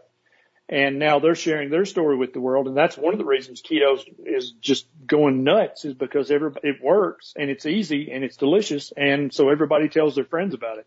I could go on and on for another hour, Jack, about all the things. Any particular conditions that you've heard about or you're wondering about? Well, I'll tell you what some of the things that happened to me is, one, I've suffered for most of my adult life with, especially in the drier parts of the year, cracked heels. My heels would just, and they get to a point where it hurts, and you're putting lotion on them or whatever, and it's better, but it still hurts. About 6 months into this, and that was the middle of winter, when it's usually the worst, I was sitting on the couch. I had no socks or shoes on, and my wife goes, "Are you working on your heels?" Because she has this thing that women use. It's like a freaking rasp. Right. And I'm like, "No, why?" She goes, "Your feet look normal." And I hadn't even really thought about it. When you don't hurt, you just don't notice it anymore, type of thing. Right. I've had several serious injuries to my knees over the years, and I've used Comfrey as an herbal. Avoided surgery one time. I pulled an MCL and LCL on opposite sides, high and low. And a doctor was just convinced there's no way that's going to heal. And I was able to get through it in about 3 months. And my question was, okay, if I don't do this and I need to get it done 2 months from now, have I lost anything? He said, other than your comfort, no. And I said, okay, well, then we'll wait. But I've always had some aches and things in both of my knees from a lot of different things, rock climbing, jumping out of airplanes, and other stupid shit I did in my teens and early 20s. But that's all but gone. I mean, just gone. I had a very severe injury to my right shoulder during my military service. I've had several doctors want to do rotator cuff surgery and things like that. That was something I thought I was just going to live with until I had to have surgery. I'm not going to say there's nothing there anymore, but it's not like it was. I used to walk through the store and my wife would listen for me in adjacent aisles because of the cracks my ankles would make. Right. And this goes back forever. This goes back into my 20s. I had a roommate that said he knew when I got up at night and went and looked in the refrigerator because he could hear my heels crack through his door. Yep. And that is. Let's talk about your heels. I want everybody to understand this because this applies to multiple. It applies to multiple skin conditions. And so back when Jack was eating a standard American diet, he was eating a diet that was rich in vegetable oils, which contain way too much of an inappropriate fatty acid called omega-6 fatty acids, linoleic acid. And these inappropriate fatty acids actually get assimilated into your cell membranes. And so the cell membrane of every cell in your skin basically had a membrane that was defective because it was made up of the wrong fats. But when you converted to a ketogenic diet, the majority of your fats are coming from animal fats. And you probably didn't even do it on purpose. It just happens naturally when you're eating meat and veg. You don't eat vegetable oils anymore. And so now your body has available all the proper fatty acids to build your cell membranes of your skin cells with. That's why your heels heal. Also, you probably had some fungus, and fungus hates it when you eat keto. If anybody's got toenail fungus or athlete's foot, all those things get much better on keto. But this also applies to eczema and psoriasis and acne. All these things get drastically better when you're eating the right kinds of fats and avoiding the inflammatory fats like canola oil, sunflower, soybean, peanut, all those other oils that you just tend to eat far less of those when you're on keto. Yeah, definitely. I had some toenail fungus too, and it was bad, and it's not gone, but it is dramatically reduced. And I would rather continue to do what I'm doing and let it continue to slowly go away than take something like Lamisil and blow up my liver with it. Exactly right.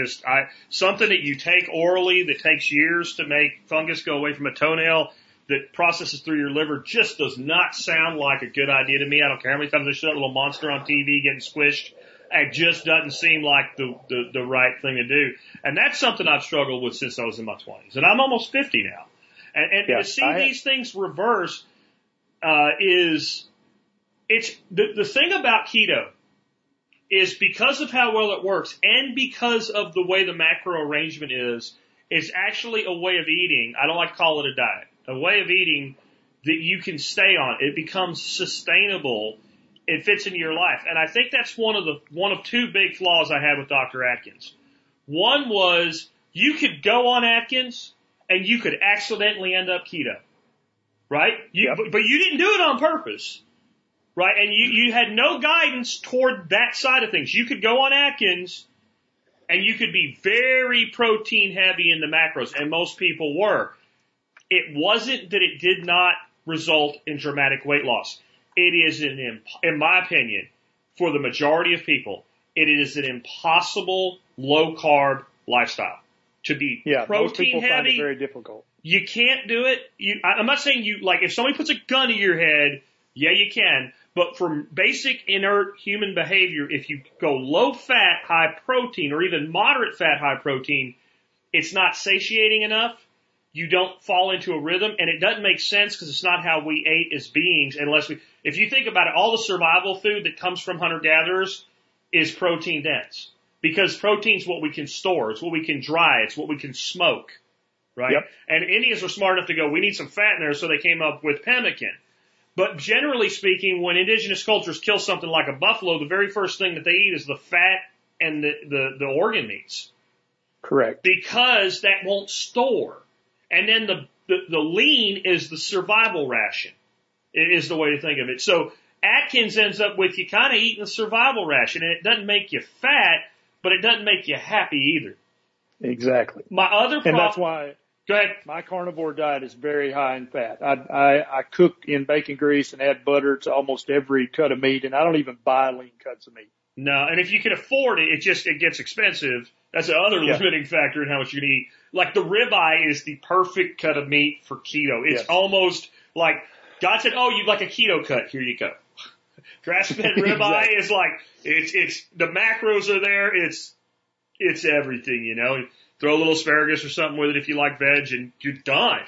My other problem though with Atkins is Atkins did nothing to prepare people, because I think about 50% of people are going to deal with some version of what we call keto flu. And even if you go low carb without the fat, you have a lot of the same symptoms.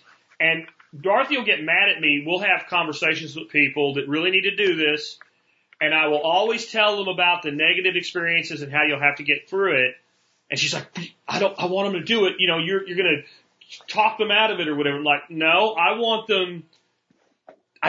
This is what I think happens to so many people. They try to go keto or low carb in general. They feel like dog shit after a week or after a day or after 2 weeks or somewhere.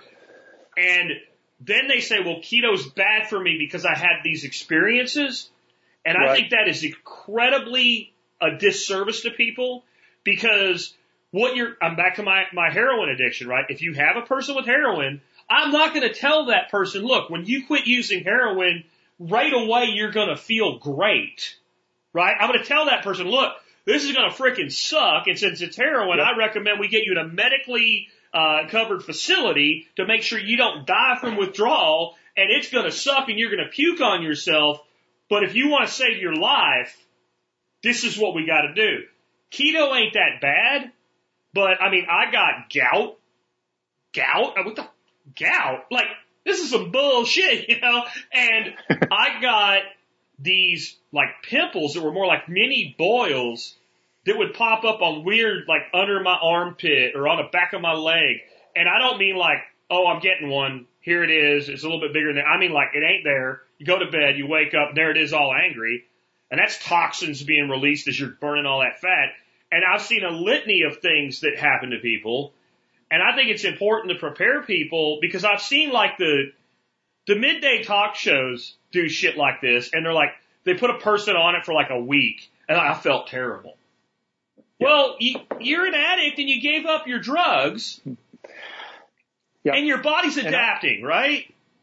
Yeah, and I think the addiction model is very well used in this situation because many people, maybe most people, are carbohydrate addicts. They have an addiction to sugar or carbohydrates. And so I think your strategy is actually more sustainable. And if you would phrase it that, look, you're going to go through 3 to 10 days of carbohydrate withdrawal. Yeah. Because you're addicted to them. Then it makes it sound better. When you call it keto flu, it makes it sound like something's wrong with keto. But really what they're experiencing is toxin dumping and carbohydrate withdrawals. And so when people try to quit smoking, it's called the quitter's flu. When people stop drinking alcohol, they literally have the same exact symptoms as quote unquote keto flu. Anytime you're breaking an addiction, you're going to have a flu-like syndrome. That doesn't mean go back to smoking and go back to drinking the vodka. It means you've got to get through this withdrawal process in order to get back to good health.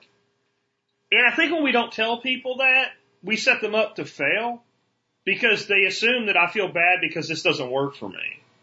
And then they also become one of those people commenting on all the keto websites saying, keto didn't work for me. It sucks. I got all sick and it, you know. And I will say, like, the initial withdrawal, 3 to 10 days is probably right. Things like rashes and boils or whatever you want to call it, that shit can go on for months and it won't continuously do it. It'll flare up as your body gets around to burning that fat from 10 years ago. Yes. That just happens to be storing some really nasty toxins. That's why they, like, the mainstream tells you, well, trim the fat off of your beef. Well, if you're eating CAFO beef, I kind of agree because that is where all the toxins are. Yeah, you definitely can store some toxins in your fat, and some people do experience some of these side effects of toxin dumping as they lose fat. And I don't think that's any reason to stop losing the fat. That's just another reason to continue because obviously the diet you were eating previously stored toxins in your fat. It's not, like that's not what our goal is to store toxins. And I think some people, the other side is, I think about half people maybe have a little bit of withdrawals and then none of this happens to them. And exactly that. And I think that's the majority experience for most people is that they go through 3 to 10 days of carbohydrate withdrawal and then they're fine. How fat are you and how long are you fat? I think that's a big determining factor. In my instance, I'd gone up and down in weight multiple times. And this is another reason I'm totally sold on keto. I was sold on low carb long ago. And whenever I wanted to take weight off, I went low carb. And I lost weight. And I was never able to sustain it. And I always felt like I was missing out on something. And when I went keto, I had a completely bizarre effect where I went out and bought all this shit that I would be allowed to eat. All these meats and some cheese and stuff. And I went to my 2 meal a day thing and I'd sit there and I'd look at this food in the refrigerator and go, I'm never going to get around to eating that. And I had this weird association with food. Like, I wasn't hungry, but I still kind of felt bad that I wasn't eating that today. And I don't think people realize the psychological impact of this until you break it. you actually talked to one of my listeners in an expert counsel segment where you talked about like food is probably, I think you said something to the effect of, I think based on what you told me is food is where you're getting your pleasure from, and that does not need to be the case. Exactly. Yeah. And I say that all the time. If food gives you the most pleasure on a daily basis of all the things in your life, something's wrong with your food and something's wrong with your life. You need to work on that because food should not be your primary pleasure of the day. Neither should alcohol. Neither should anything you smoke or inject. The majority of the pleasure that comes from life should be your personal interactions with family and friends, your plans for the future, your dreams, your goal, learning new things. If that's not the majority of your pleasure each day, buddy, you're doing something wrong. No, I completely agree. What should people do if they've been thinking about this and they kind of want to take first steps and get into this lifestyle? Obviously, your channel is probably the best resource I know of on the internet today. By the way, please, Ken, set up a Library TV account and get all your content moved over there as a backup in case YouTube ever purges you for saying something bad. But I would definitely recommend people get on your channel. But it's a lot of content. It's probably the best environment of content, encyclopedia of content for keto there is. That's a lot though. Is there I just want to get started. What are my basics? What should that person do? Yeah. So really 4 steps. Step number 1, get rid of all sugar from your diet. Definitely get rid of added sugar, but also try to get rid of most all of the natural sugar. Step 2, get rid of all grains, every grain. If it's a grain, don't eat it. Step number 3, eliminate all vegetable oils from your diet. And I've got YouTube videos that explain what are all the grains, what are all the vegetable oils. Then step 4 is we're going to call it Dr. Berry's plate. And you're going to cover your plate 2/3 of the way with meat, fatty meat. And so this can be chicken legs or chicken wings or chicken thighs with the skin on that you've cooked in lard, or it can be ribeye, or it can literally be sardines and Spam. It doesn't have to be expensive cuts of meat. And then cover 1/3 of your plate with veg.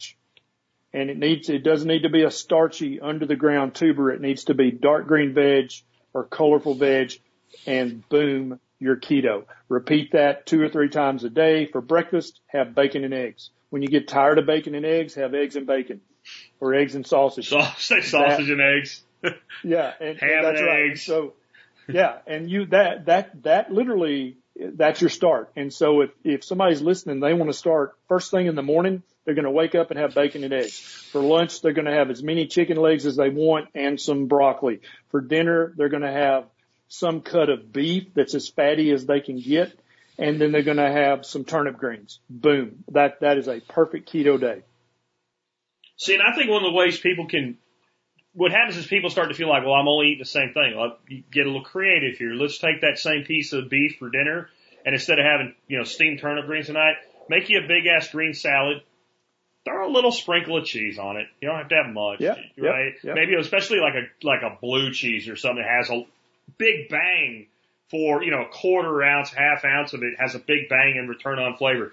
Maybe throw a little bit of seed on there, or some crumbled up bacon for some crisp, and it's a totally different experience. The next day, you had chicken legs. Well, take those chicken legs, throw some ginger and cook that down and make a little Asian style chicken soup out of the other legs that were in that packet.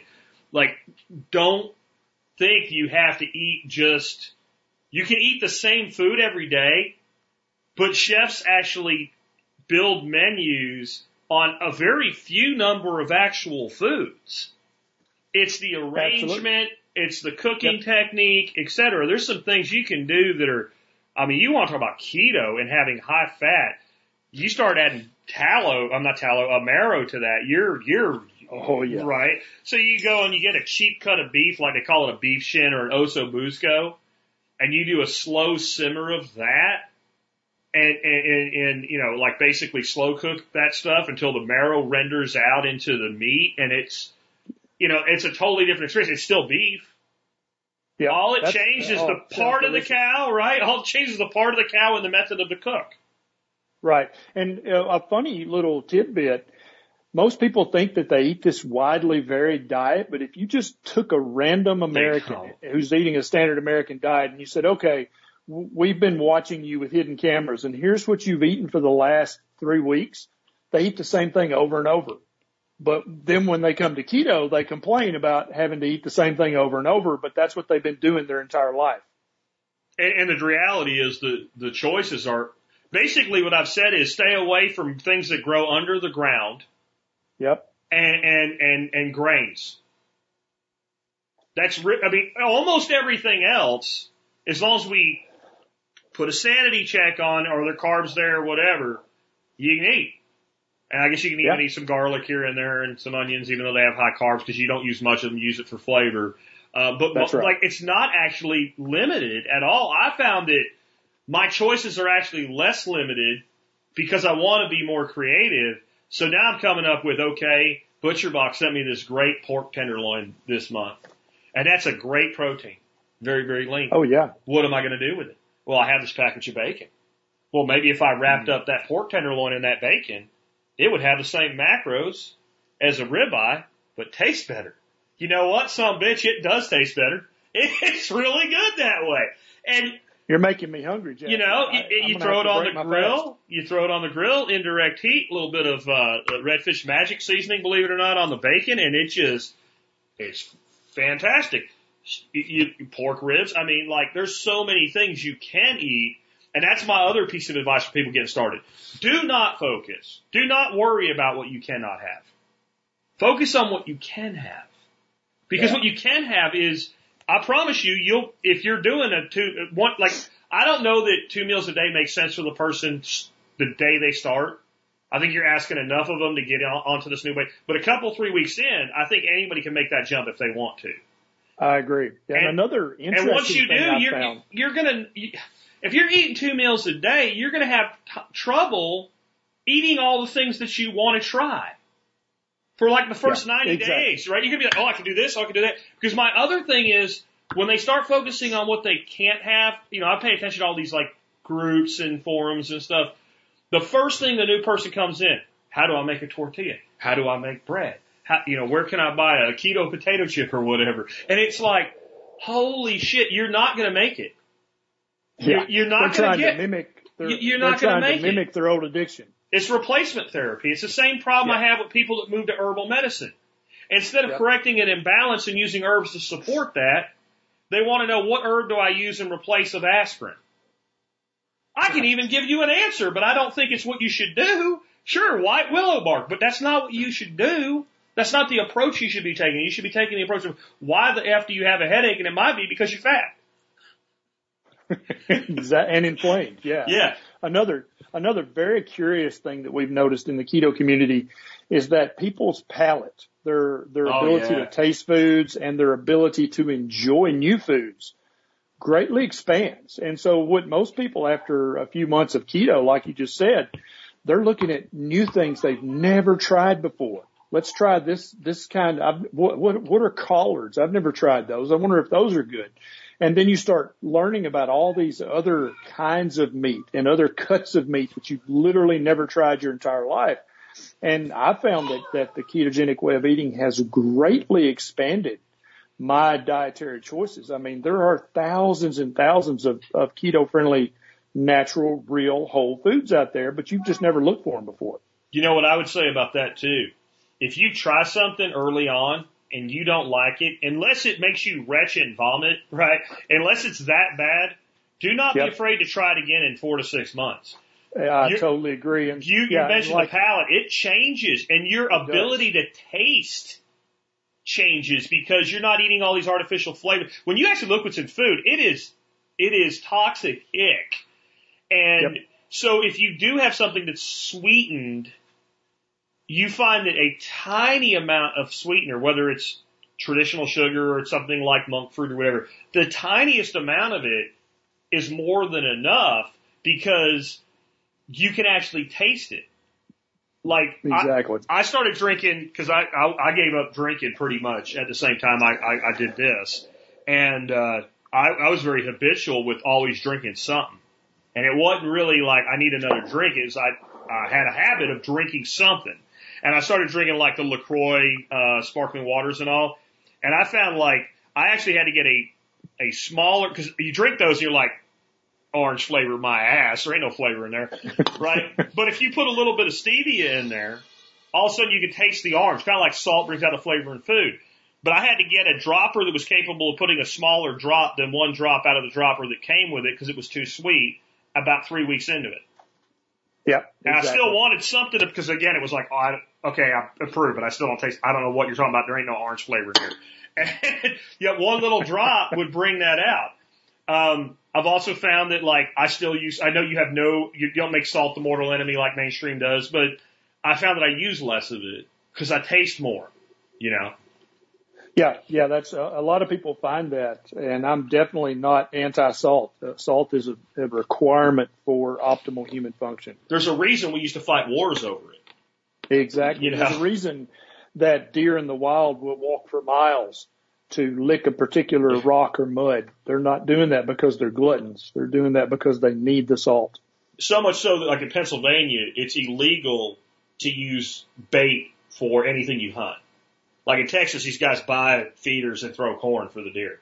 And that's totally kosher down here. But Pennsylvania, you will get a visit from the rabbit sheriff and he will take away your gun and take you to jail for doing that. And Tennessee as well. And it is considered bait to go down to Agway, buy a 50-pound block of salt and stick that out in the woods because it will bring the deer in better than the corn. Because there's just no natural source in most areas of, that much mineral rich salt lick. And it is the case that animals will travel far from it. I saw this thing when I was a kid. I wish I could find this documentary. There was this bushman in Africa. He put, some seeds in like a cavity he put in a tree because he wanted to find water. He knew the baboons knew where it was. So the baboon sticks his hand in this hole he made in the tree, puts some seeds in there, and grabs onto them. And he's made this thing where the hand can go in, but once the fist is made, it can't come out. And it's there screaming and yelling. He throws a vine around its neck, ties it up to a tree, and it's there trying to jerk it loose and all. And he throws him a freaking handful of like blocks of salt. And the freaking thing eats it. And as soon as he eats it, he cuts him loose. Because he ate so much of it, he went hauling ass to the water, so he followed him, and he knew he would never let him follow him there. It was like a Nat Geo or something like that, like you're back with PBS, back in when you had 4 channels. And it was like, once he gave him the salt, he couldn't help himself. He ate every bit of it.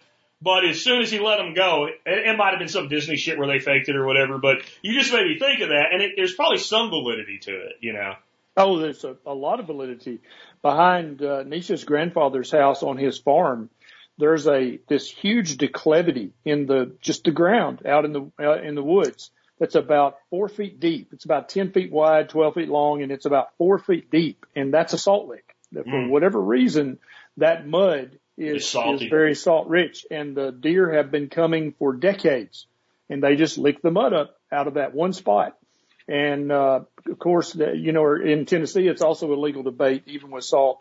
But her grandfather had a strategically placed stand there by that naturally occurring salt lick, and he did very well there. That sounds like one of them naturally occurring salt licks we used to create accidentally. But yeah. I don't know. There just must be a salt mine under there or something next to the coal. I don't know. But yeah, man. Tell people how they can learn more about you and your work and all that good stuff. So I've got the book called Lies My Doctor Told Me, and that's available at all bookstores. There's also an Audible if you're like me and Jack and you've got ADD and you want to multitask. You can listen to it while you do other stuff. I've got a YouTube channel. If you just go to YouTube and search for Dr. Berry, I think you'll find me. I've got a Facebook page. Just search for Dr. Berry on Facebook. I'm also on Twitter, YouTube, Instagram, Parler, Gab. I'm even on TikTok, Jack, believe it or not. TikTok. Are you there doing any dances? No, I'm not dancing. I'm talking. I'm trying to reach those teenagers with that terrible acne and tell them, hey, I can completely reverse that if you'll just listen to me. That's cool, man. And people should know if they want to, well, I should say, people should know if they're coming here, they're going to get to meet you. I was going to say if they come here, they can get to meet you, but we sold out that workshop in like 10 minutes when we put the tickets on sale. So there's about 60 folks coming to the workshop plus staff and instructors that will get to meet you in November. You'll be here at my house, and I think that'll be a pretty cool opportunity for people. Yeah. But we're very excited. We can't wait. Jack, and let me just say this, Jack's been a hero of mine for years, probably over a decade. I was listening to Jack when he was in the car. So It's been a minute. That's 12 years. That's 12 years ago. Yeah, over a decade. And I've learned so much from Jack. So you guys are in the right place. You just need to shut up and pay attention.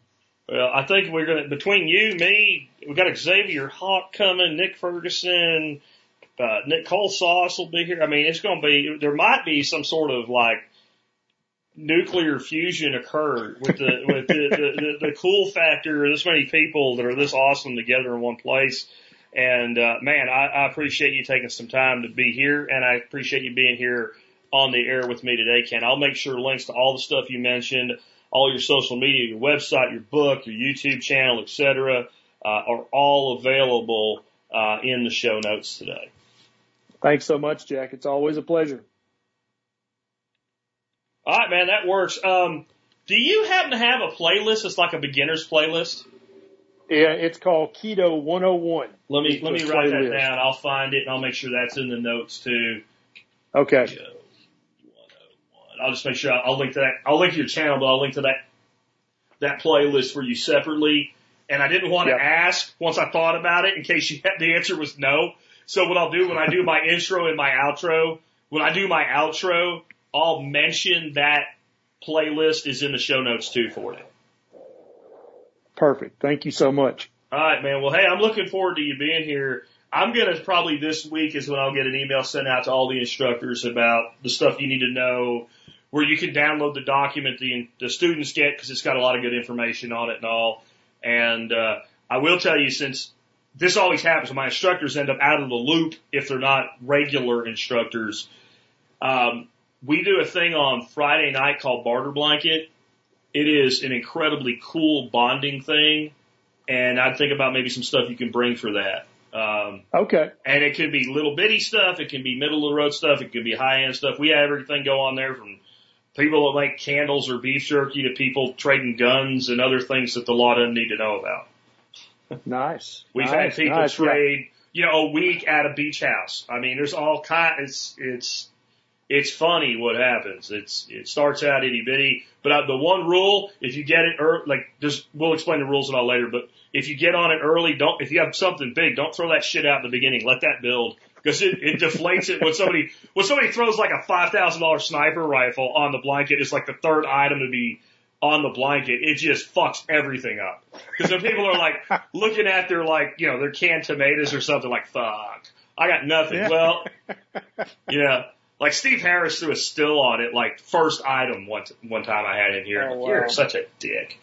But Dorothy's home. I'll get with her. I'll have her email you about that Airbnb. That might be a better option for you than the hotel. Yeah, that'd be perfect. All right, man. Thanks a lot, Jack. Talk to you later. Take care, bro. Bye. And there at the end, I forgot to ask him, and I did offline once we stopped recording to make sure that I could find out for you. I knew he had a playlist for getting started, because he went through a lot of it there. But if you just I want to get started, he has a playlist called Keto 101, and they're brief, very specific videos for your first couple weeks.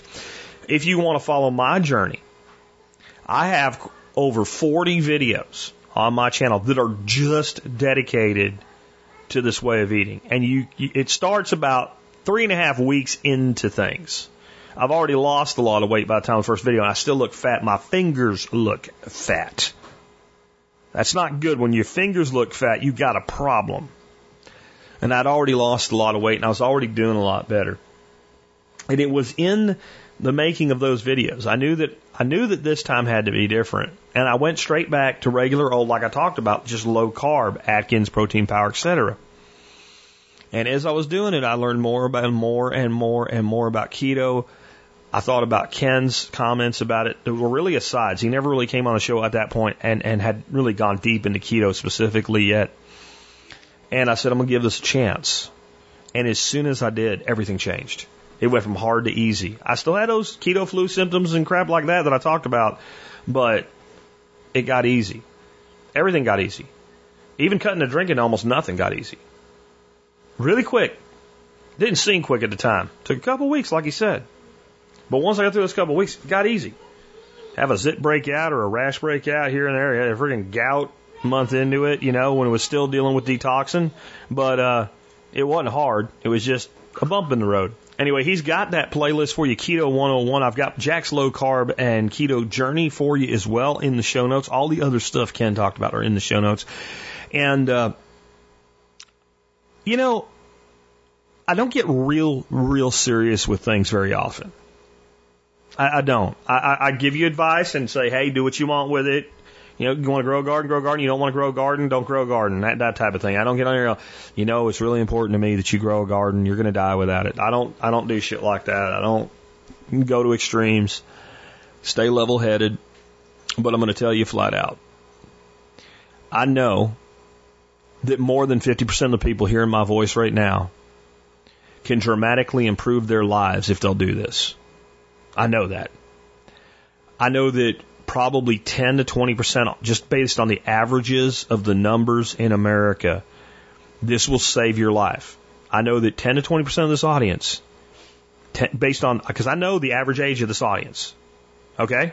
Because I have demographic data on my audience. That based on the basic numbers and the average human lifespan in our country today, and based on how many people die young of these complications and diseases, that somewhere between 10 to 20% of this audience will die within 10 years. That do not have to. So I'm being serious. If you are not in perfect health and you aren't doing this, try it for 3 months and see what happens. And after 3 months, if you're like, oh, this sucks, then stop doing it. But do me a favor, don't try it for 2 weeks and say, I don't like the way I feel, and quit.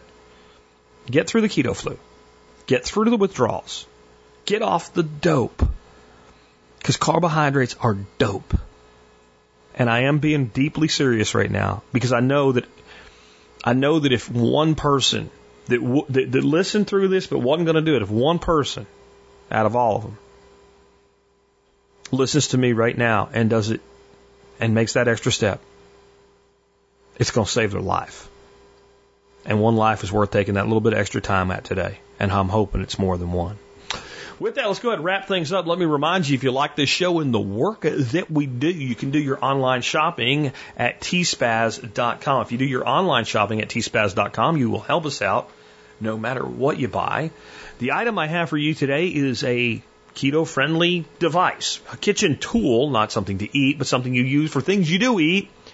The Bosca cheese slicer. Yes, cheese is legal on keto. You can overdo it, but this will help you out because it cuts really thin slices of cheese. This thing is made in Holland. My wife's family is from Holland. They eat cheese like I've never seen before in my life. These are people that put butter on cheese. No, I'm not kidding. They put butter on cheese. Serious. I am serious as a heart attack. They put butter on cheese, and it's good. And there's a specific cheese that we buy. We actually order it because buying it by the little piece in the store is stupid expensive. We order like a quarter to a half a wheel at a time from a place called, I think it's called the Dutch Cheese Shop. And it's called Leiden. It's an amazing cheese, and it's got caraway seeds in it. We also order from them an aged Gouda. I didn't know there was aged Gouda until we found that place to order the Leiden from. And aged Gouda is a cheese that everybody should know about, and most people don't. They even have like super aged Gouda that it won't work with this thing because it's too crumbly. But this thing is not for that block of $2 cheddar cheese that you buy. It'll work on it, but it's really not great for that. It's better for your high-end cheeses. And it's a very simple looking thing. It almost looks like a little spatula. and you push it down on the cheese and you pull it, and it makes this nice shaved thin slice. It's a surface area thing, and it makes cheese taste better. And you use less, and it tastes better. I'm not kidding. You got to try it. Parmesan Reggiano, Pecorino Murano, Manchego, cheeses like that. Your hard to medium hard cheeses that are higher end cheeses that you buy a triangular shape because they cut it out of a wheel. That's really what this works best for. And this was like $13 or something like that. It is totally worth it. We have another one other than this one. And I saw my wife today, and she was using a vegetable peeler to cut cheese thin like this. I'm like, how does that work? She's like, terrible. I'm like, why are you using it? She goes, I can't find our Bosco. So I ordered a new one.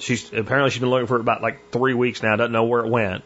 I guess the gnomes that steal my Sharpie markers, my toenail clippers, and my tape measures got her cheese cutter.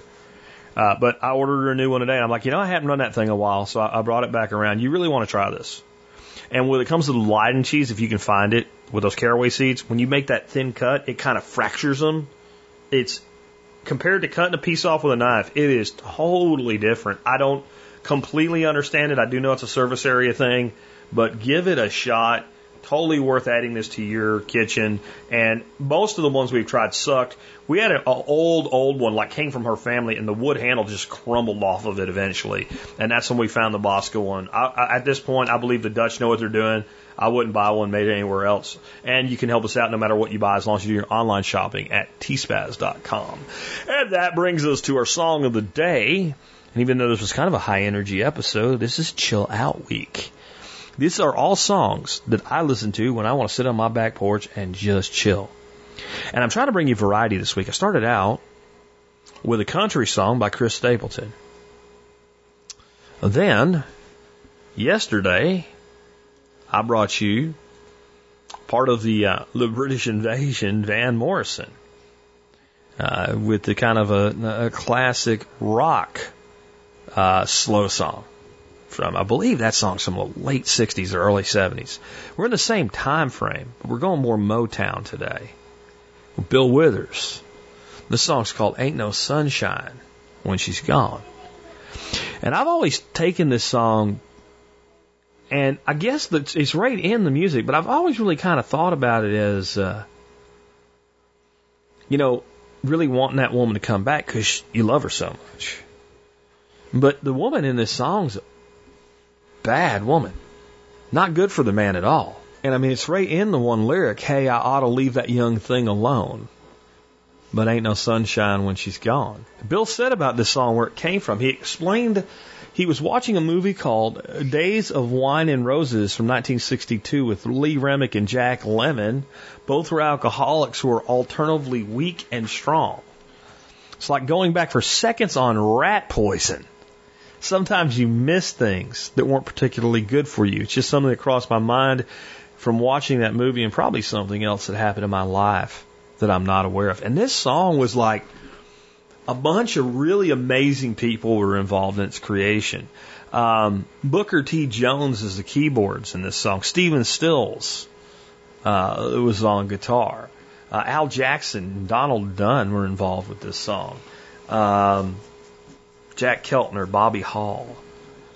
And there is the one part of the song where he's like, I know, and he just kind of rolls that. Well, he actually thought it was like a placeholder. And he didn't, as iconic as that's become, he didn't want to leave it that way. He was like, I want to write some words to fit in there. And basically all these big time people had already made it. He was working in a warehouse when he recorded this song. He had not made it by any stretch of the imagination yet. And they all told him, no, leave it alone. And he said, man, with that kind of a group of people and a general consensus to let it be, I decided I was going to do that. This became his first big hit. And probably it's probably his second biggest hit. Lean on Me is probably a little bit bigger of a hit. But it was actually the B-side of a single called Harlem. But the radio people decided to play this one instead, and it took him to stardom.